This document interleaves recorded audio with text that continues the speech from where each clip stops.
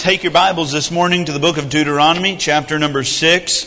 Now, we began a series 2 weeks ago. I guess this is the third week now, called Family Matters. We're talking about what matters, and God said it was the family. But we come today to Family Matters. Deuteronomy chapter 6, we'll read just a few verses to kind of launch the sermon, and then we'll cover really the entire chapter and some of the next. Deuteronomy chapter 6, verse number 1, the Bible says, "Now these are the commandments, the statutes, and the judgments which the Lord your God commanded to teach you, that ye might do them in the land whither ye go to possess it. That thou mightest fear the Lord thy God, to keep all His statutes and His commandments which I command thee, thou and thy son and thy son's son, all the days of thy life, and that thy days may be prolonged.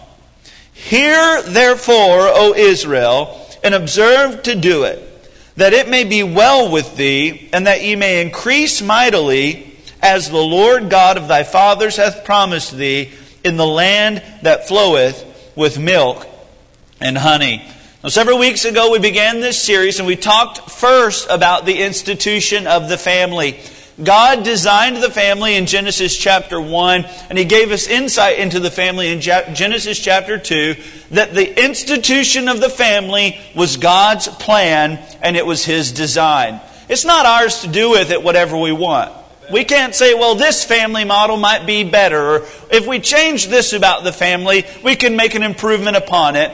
God made it on purpose for a purpose, and that is the institution of the family. And last week we spoke about the infrastructure of the family, how the parts, the moving parts of the family fit together. We spoke about the foundation of the family and the framework of the family, and how a good, flexible framework helps solve a lot of the problems when the winds of adversity blow against our families. And so we've talked about the institution, the infrastructure, and now this week we come to the intention of the family. In other words, this is the function of it. What is the purpose? What is it designed to do, and how do we accomplish that? Now again, if you return back to Genesis chapter 1 and verse 28, you don't have to turn there. The Bible tells us that God created man and woman in His image. And we all agree on that passage. We even talked about that last week. What it is to be made in the image of God. That means that we are created unique amongst all creation, different than everything else. We are a physical being, meaning we have flesh, we have body, we have blood, and the things that we see is the physical aspects of our nature. It's through our body that we sense pain, and we see danger, and all the senses that we speak about in the natural realm, those are the fleshly things of man. We have a physical body. We also have a soulful presence. A soulful presence. That is the mind. That is the intellect. That is the emotions. That is what makes you uniquely you. You have different thoughts than maybe the person seated next to you. You can perceive one thing, and you can view it entirely different than another person. For instance, if you look at roller coasters, some people say, "No way, Jose," and other people are like, "Yeah, let's do it." You perceive that differently. And the way that you perceive that makes you uniquely you. And that is the soul aspect of you. It's your mind and your emotions. And then God created us unique in that we are spiritual beings as well. And it's in this aspect that God made us different than everything else in creation. He designed us to desire fellowship with Him. We even spoke about how our relationships all in some way sort of point us to our desire and our need for a relationship with God. These aspects of us, these are the characteristics that desire worship and love praise and want to know God. And you say, "Well, Brother Andrew, I don't really have a great desire to know God." Well, that's because your sin nature has killed that side of you. In fact, that's why the Bible says we are dead in trespasses and sins. The spiritual man, because of your sin nature, needs to be awakened. It needs to be, as John 3 puts it, born again. It needs to be revived, made anew, and it is through a relationship with Jesus Christ, by accepting Him as our Savior, that we are born and this spiritual side of us is made alive. And it doesn't matter if you've been saved a month or 10 years. If you are a child of God, you ought to have a desire to know Him, to live for Him, to love Him, and to experience His love in your life.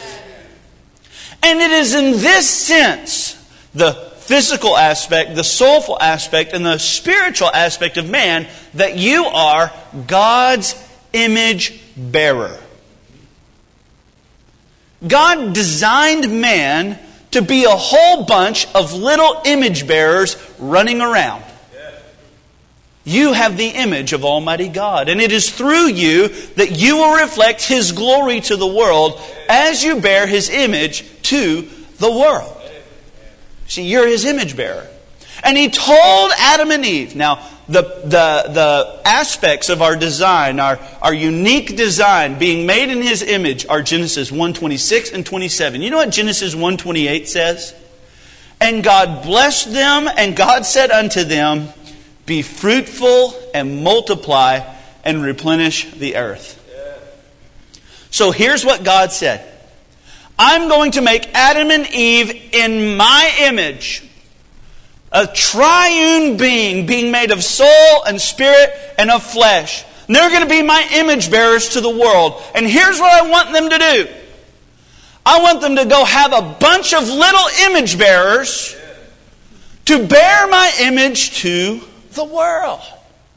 Sometimes if you come up here during the week at the church offices, we've got a whole bunch of little image bearers crawling all over the floor. Miss Jamie's baby and Miss Amanda's baby and sometimes my babies, but mine are the ones hanging from the chandeliers.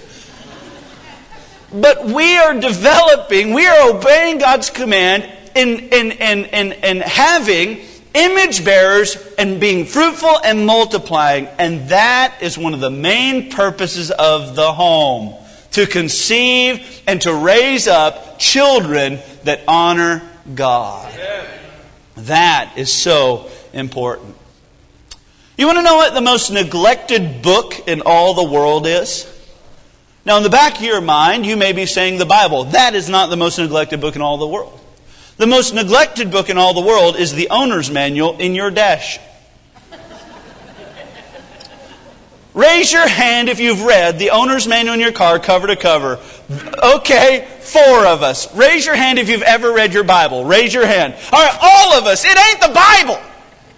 The owner's manual in your car is the most neglected book in all the world. And the way we utilize it is different than the way it was intended to be used. See, the manufacturer made that for the owner to read and know how to maintain and care for their vehicle.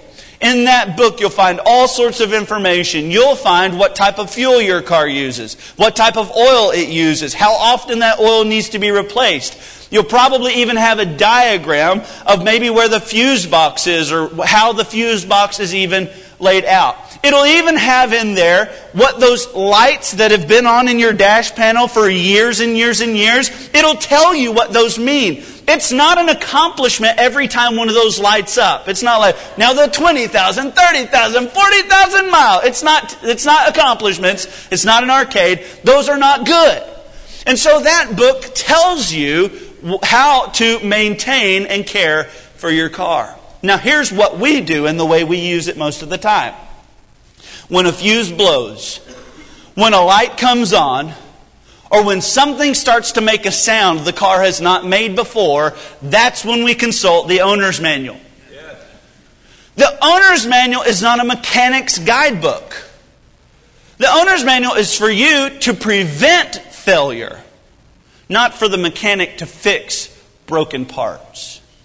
Today, what the Bible has for us is it has a way to maintain our homes so that we don't have to fix them later on. Amen. I'm so thankful, though, that God's Word not only teaches us how to set out on the right track, it also teaches us how to get back on the rails if we ever need to. And so God's Word today has for us 4 very essential parts to creating an intentional home. Number 1, notice with me, a schooling place. Your home is to be a schooling place. It is an institution. Remember, that was week 1. It is an institution of education. If you ever go to the Apple store, they offer an educational discount. You say, yeah, we ought to get that. Our home is an educational institution. Sometimes it's the school of hard knocks, but it is an educational institution. Notice with me in verse number 4. Hear, O Israel, the Lord our God is one Lord. And thou shalt love the Lord thy God with all thine heart, and with all thy soul, and with all thy might. And these words which I command thee this day shall be in thine heart. Notice, and thou shalt teach them diligently unto thy children, and shalt talk of them when thou sittest in thine house, and when thou walkest by the way, and when thou liest down, and when thou risest up. And thou shalt bind them for a sign upon thy hand, and they shall be as frontlets between thine eyes. And thou shalt write them upon the posts of thy house and on thy gates. And it shall be, when the Lord thy God shall have brought thee into the land which He sware unto thy fathers, to Abraham, to Isaac, and to Jacob, to give thee great and goodly cities which thou buildest not. You see, God here has said, I want you to teach your children these laws, these commandments, these guides that I have given you. You are to teach them to your children. Now, Jesus was asked what the great and first commandment of the law was.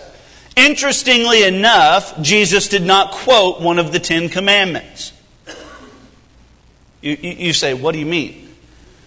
I mean, when they asked Him what the first and most important law of God was, He did not say, I am the Lord thy God, thou shalt have no other gods before me. That's the first commandment. He didn't say that, though. In fact, what He said was, He quoted this passage of Scripture. This one. This is the first and great commandment.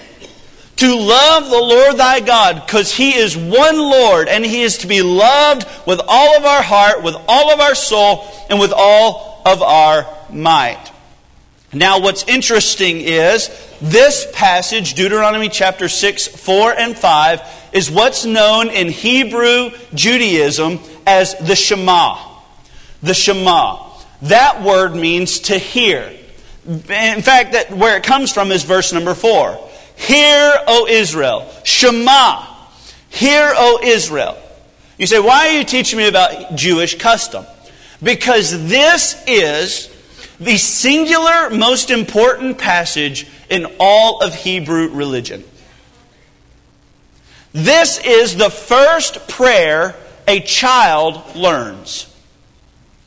Every morning when the Jew wakes up, he recites this passage of Scripture as soon as he wakes up and right before he goes to bed. Twice a day they quote the Shema. Hear, O Israel, the Lord our God is one Lord. This is there, John 3:16. You say, why do I bring all this up? Because that is how much they value this passage. That is how much they value what takes place here. The concept of teaching your children that there is one God and He is to be loved and feared, that is the idea behind this passage. And that ought to be what's taught in our homes. That there is one God, and any life lived not for Him is a wasted life indeed. Teach our children what it is to live for God and to fear God and to love God. This is so important, not only for the Jews, but also for us. Verse number 7 says, thou shalt teach them diligently unto thy children. Listen, it is not the schoolhouse or the church house's responsibility to teach your children to love God. It is not their responsibility to teach them to fear God. You say, well, why am I paying Joshua Christian Academy tuition fees? I don't know. Because we teach the Bible down there, but it is not our responsibility to teach your child to love God. That is your responsibility. It is up to you to teach them to love the Lord.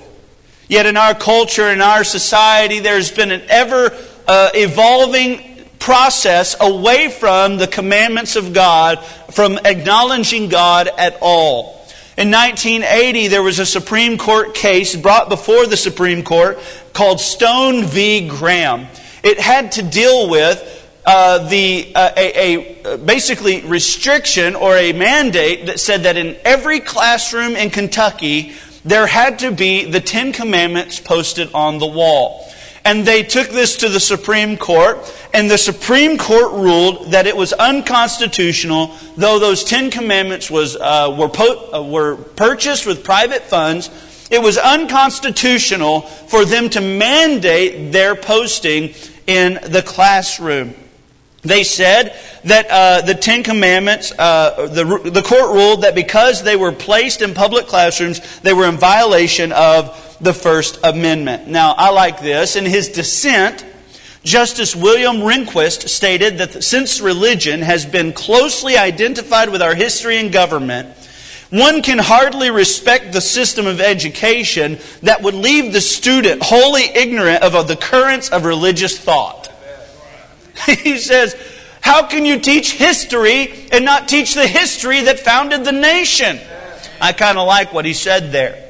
But this has been evolving. That just happened to be the first case. In 2005, there were many cases brought before the Supreme Court regarding the posting of the Ten Commandments, whether in monuments or upon the walls of courtrooms. The Supreme Court waffled back and forth, sometimes voting 5-4 against, sometimes voting 5-4, depending on the case. One such case was a 6-foot granite display of the Ten Commandments at the Capitol building in Austin. They ruled that 5-4 again, that it was not unconstitutional to display them in this setting. Despite the ruling, one of the dissenting justices, John Paul Stevens, argued that the display was an improper government endorsement of religions. Stevens noted in large letters that the monument proclaims, "I am the Lord thy God." He went on to say this, "The monument is not a work of art and does not refer to any event in the history of the state. The message transmitted by Texas chosen to display is quite plain. The state endorses the divine code of the Judeo-Christian God. And to that I say, God bless Texas." Yet this is a cultural trend of public institutions, of governmental institutions moving away from the Ten Commandments, from God's law, and frankly, any acknowledgement of God at all. But I've got news for you. We bellyache and we complain about that, and albeit I wish it were not that way, but it is not the government's job to teach your children about God. Amen. I've heard for years people complaining that we ought to have 10 commandments over every courtroom bench in the United States of America. That's fine. Let me ask the same people that make that statement. Let me ask them a question. Where exactly are the 10 commandments posted in your home? We line the halls and the walls of our homes with all sorts of stuff. We kill a big deer, we want to put it on the wall. We get a new Joanna Gaines side piece. It's just basically, I love her get-rich-quick scheme. We'll take old wood from barns. We'll write in calligraphy on painted letters the word blessed and sell it for $75. And they're selling out of these things. And yet we put the word blessed on our walls and we put our deer heads on the walls. Let me ask you, where is God's law in your home? And this is not a literal situation. Hey, if you want to put it on the walls of your home, that's great. I think that's a good thing to do. But what God is saying in His Word is here, the centerpiece of your home ought to be a relationship with God.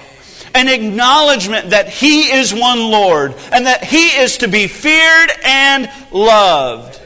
Look, parents, if your child grows up to not love the Lord, it's not a failure of the youth pastor. It's not a failure of their PE teacher. It is a failure on you. Because your home is to be a schooling place. But not only is it to be a schooling place, it is to be a satisfied place. Notice in verse number 10.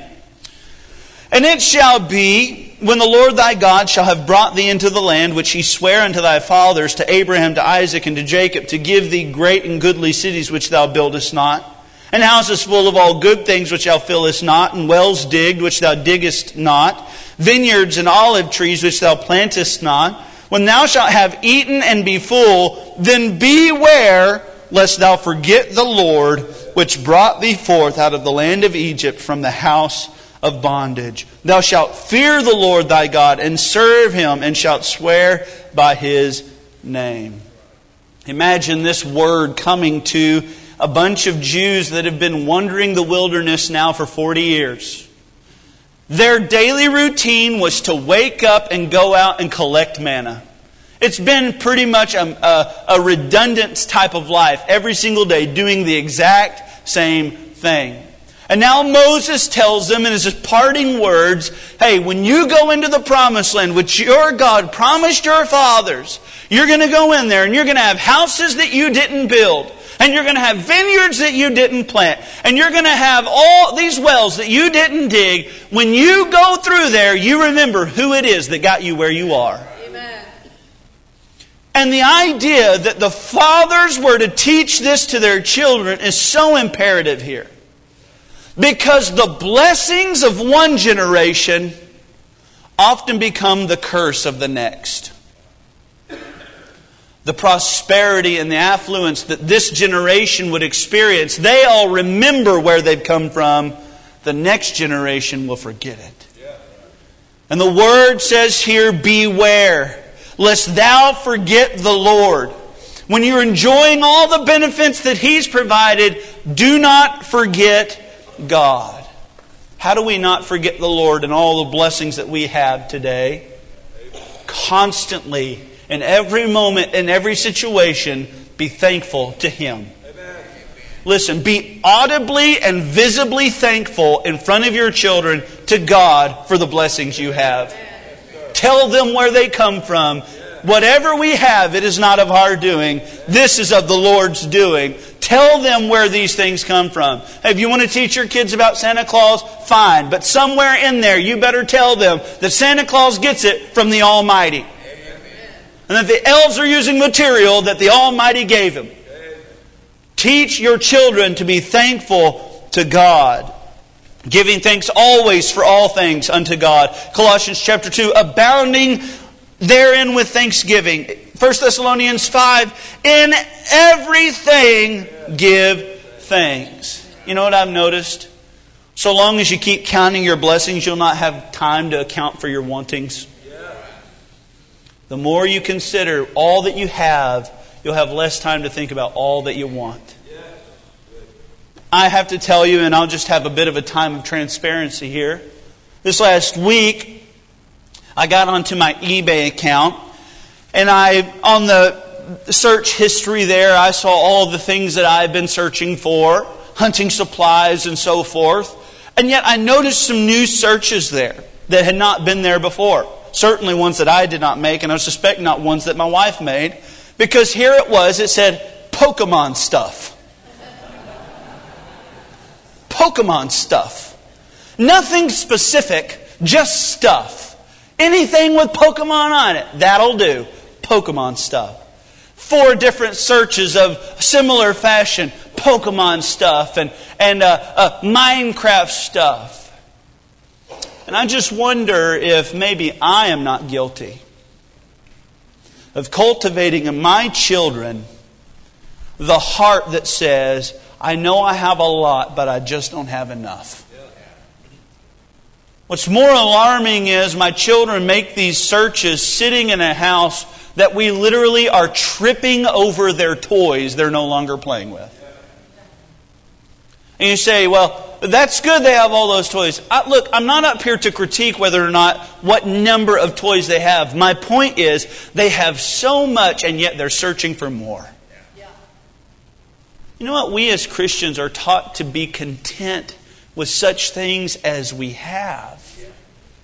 The Apostle Paul said, I have learned whatsoever state I am in, therewith to be content. Whether I am abounding or whether I am abased, I'm going to be content. And he says these words, for I can do all things through Christ, which strengtheneth me. His contentment was based in his relationship with God. We are to be content with such things as we have, for He hath promised He will never leave us nor forsake us. The reason so many Christians are constantly looking to fill the desires of their heart is because they're not going to the one place that can truly satisfy the desires of their heart. They keep on putting it in the garbage disposal of junk, and all the while neglect to realize that God gives something that lasts and something that truly fulfills. And I wonder if I am not guilty of creating in my children's heart the concept of always looking for something more. We've got to fix it. We've got to fix it. We've got to realize where we've gone wrong. We've got to realize where we ourselves have made errors. When every day we come home and there's Amazon packages on the front door, you know what that telegraphs to our children? Well, we needed something else to be happy. We needed just one more thing, but we'll finally get there. If maybe the Amazon man shows up tomorrow, we'll be happy then. I wonder if we could be content not because of what we have, but because of who has us. We ought to be teaching our children what it is to be satisfied. Look at all the things that God has given you. When you have wells you didn't dig, and houses that you didn't fill, and vineyards you didn't plant, may we be thankful to God for giving us all of these things. We are to be a schooling place. Our home is to be a satisfied place. Thirdly, it is to be a sincere place. Notice in verse number 16. Ye shall not tempt the Lord your God as ye tempted Him in Massah. Ye shall diligently keep the commandments of the Lord your God, and His testimonies and His statutes which He hath commanded thee. And thou shalt do that which is right and good in the sight of the Lord, that it may be well with thee, and that thou mayest go in and possess it in the good of the land which the Lord sware unto thy fathers, to cast out all the enemies from before thee, as the Lord hath spoken. And when thy son asketh thee in the time to come, saying, What mean the testimonies and the statutes and the judgments which the Lord our God hath commanded you? Then thou shalt say unto thy son, O son, we were Pharaoh's bondmen in Egypt, and the Lord brought us out of Egypt with a mighty hand. And the Lord showed signs and wonders and great and sore upon Egypt and Pharaoh and upon all his household before our eyes. And He brought us out from thence, that He might bring us in to give us the land which He sware unto our fathers. And the Lord commanded us to do all these statutes, to fear the Lord our God for our good always, that He might preserve us alive as it is at this day. And it shall be our righteousness if we observe to do all these commandments before the Lord our God, as He hath commanded us. Now here the reference is made to a place called Massah. That is a place where the children of Israel, when wandering in the wilderness, they came to a place and they got thirsty. All of them began to clamor and began to complain. And they said, Moses, you've brought us out here in the wilderness to kill us. We don't have anything to drink. And besides that, all the cattle, we don't have anything to drink. Have you ever thought where the cattle came from? By the way, they're not just wild cattle out there in the wilderness. They were spoiled from Egypt. And they said, oh, well, all the blessings God has given us, God's not going to sustain us to keep our blessings. You brought us out here to kill us. It came to the point where the Bible says that the people thought to stone Moses. And Moses came to God and said, what are we going to do? These people, they don't trust you. And they don't follow me. What are we going to do? God told Moses to take his rod and smite a rock. And God produced there water for them. The name Massah literally means waters of strife. They strove with Moses and they strove with God, yet God gave them water. And verse 16 says, Ye shall not tempt the Lord your God as ye tempted Him in Massah. Remember that time when you didn't trust God? When you didn't realize that if He brought you out, He's trying to bring you to. That's the way He works. Did you notice that? He brought them out of Egypt so that He might bring them to the promised land. And the Bible says you just didn't trust God. You were there, you've been feeding on manna, you've been following this cloud by day and pillar of fire by night, and yet you came to the point where you said, you know what? This faith life, this day by day following God, this just is not for me. And so, they began to question, they began to complain. Here was a people who had been brought out by God and not living a life of faith for God. Their hearts reveal what was truly important to them. Their next bite to eat and their next drink of water. That's all that mattered. And that's as far as they could see. The next meal. Here's what God wants for our homes. He wants our homes to be a place that teaches faith. Building a home will not be easy, especially in the day in which we live. But parents need to stop using this day in which we live stuff as an excuse. That's a cop-out. It's always been hard to raise kids. It was hard for the prodigal son's father to raise kids. It's always been hard to raise kids. But we have God Almighty on our side, and greater is He that is in us than he that is in the world. It is hard to raise kids, but it is not impossible to raise kids. The problem is, our kids look in our homes and see a lack of daily faith. No talking about the Lord. No acknowledgement about the Lord. No trust in Him at all. We don't speak of Him at all. And in this way we're insincere. We have a sort of pseudo-Christianity. A counterfeit Christianity. Fake faith. We put on when we go to church that everything's fine. But we go home and we start to worry and stress out about everything in the world. This is not a sincere life.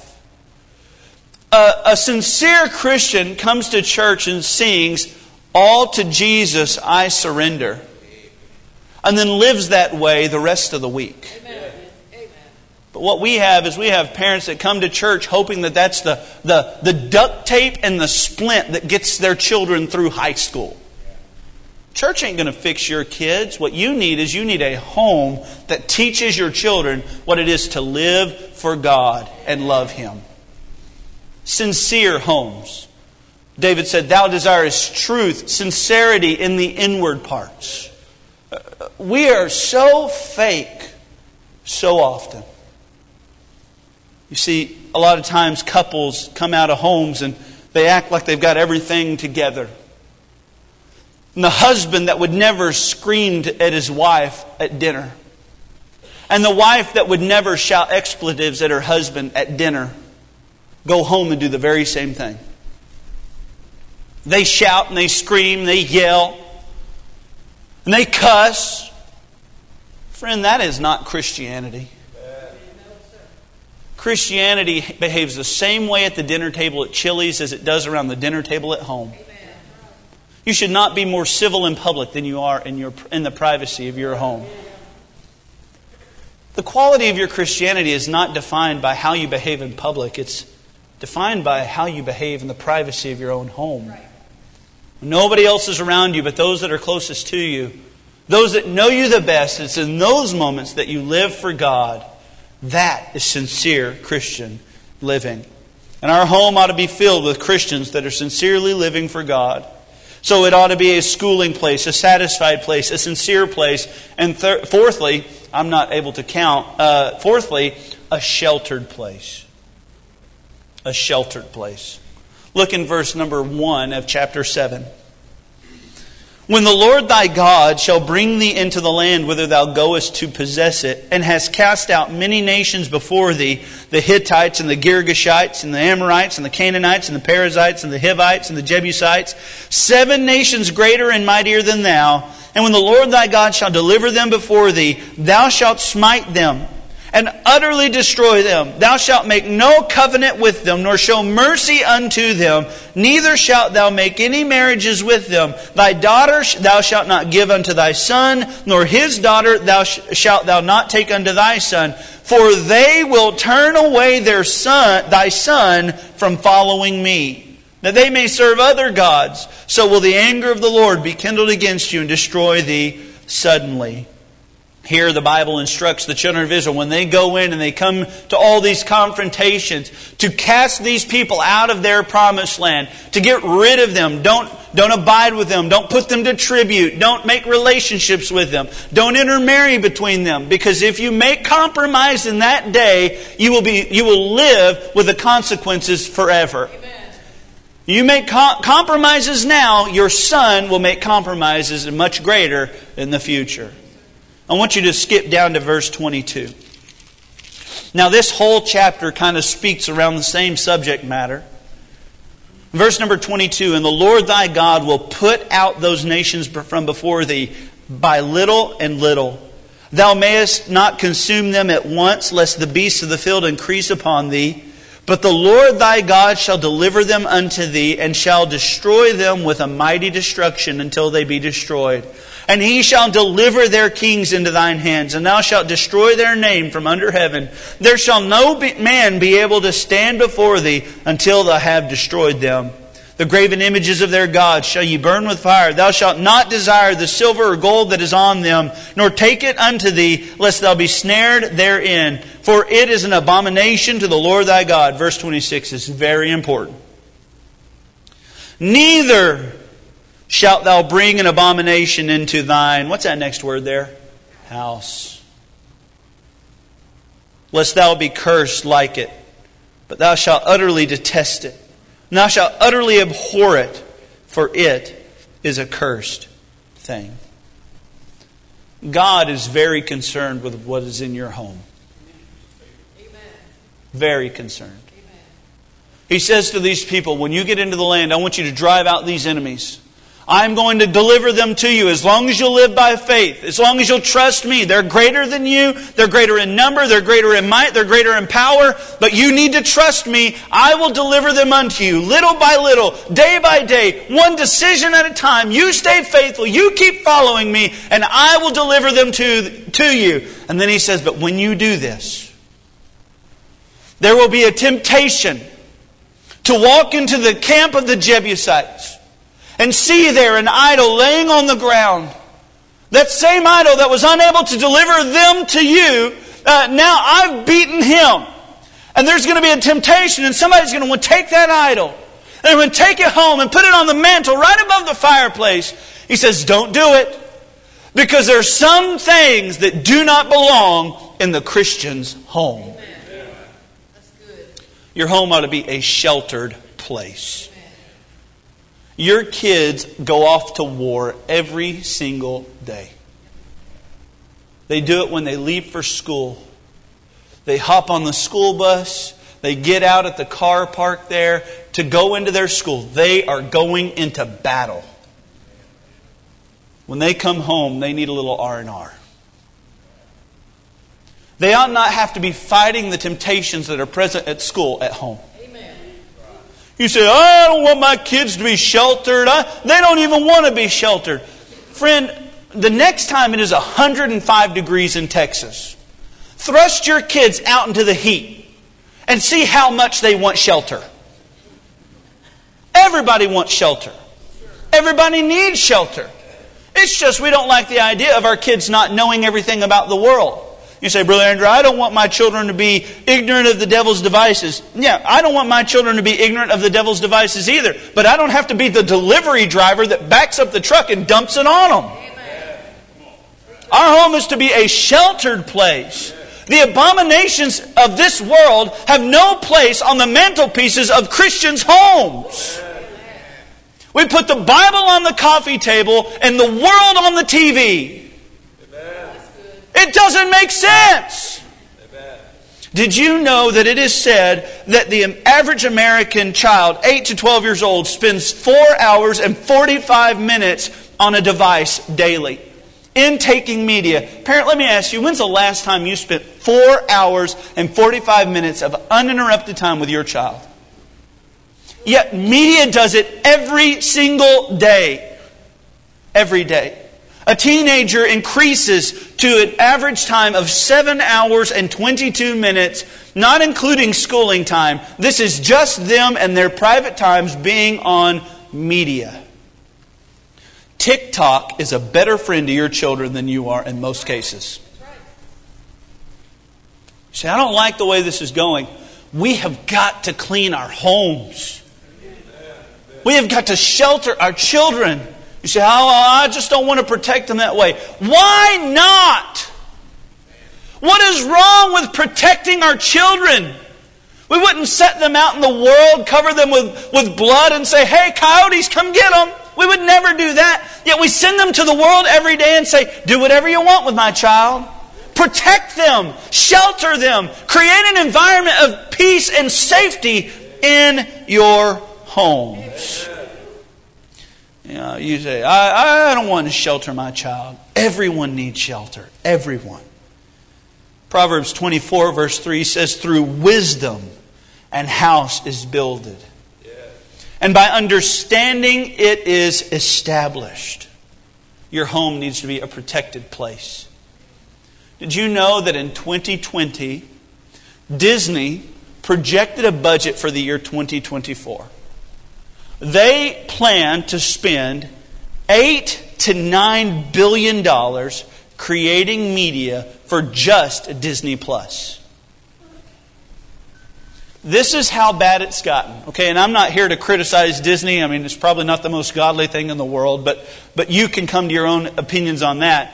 What I am saying is Disney is spending $8 billion to educate your child.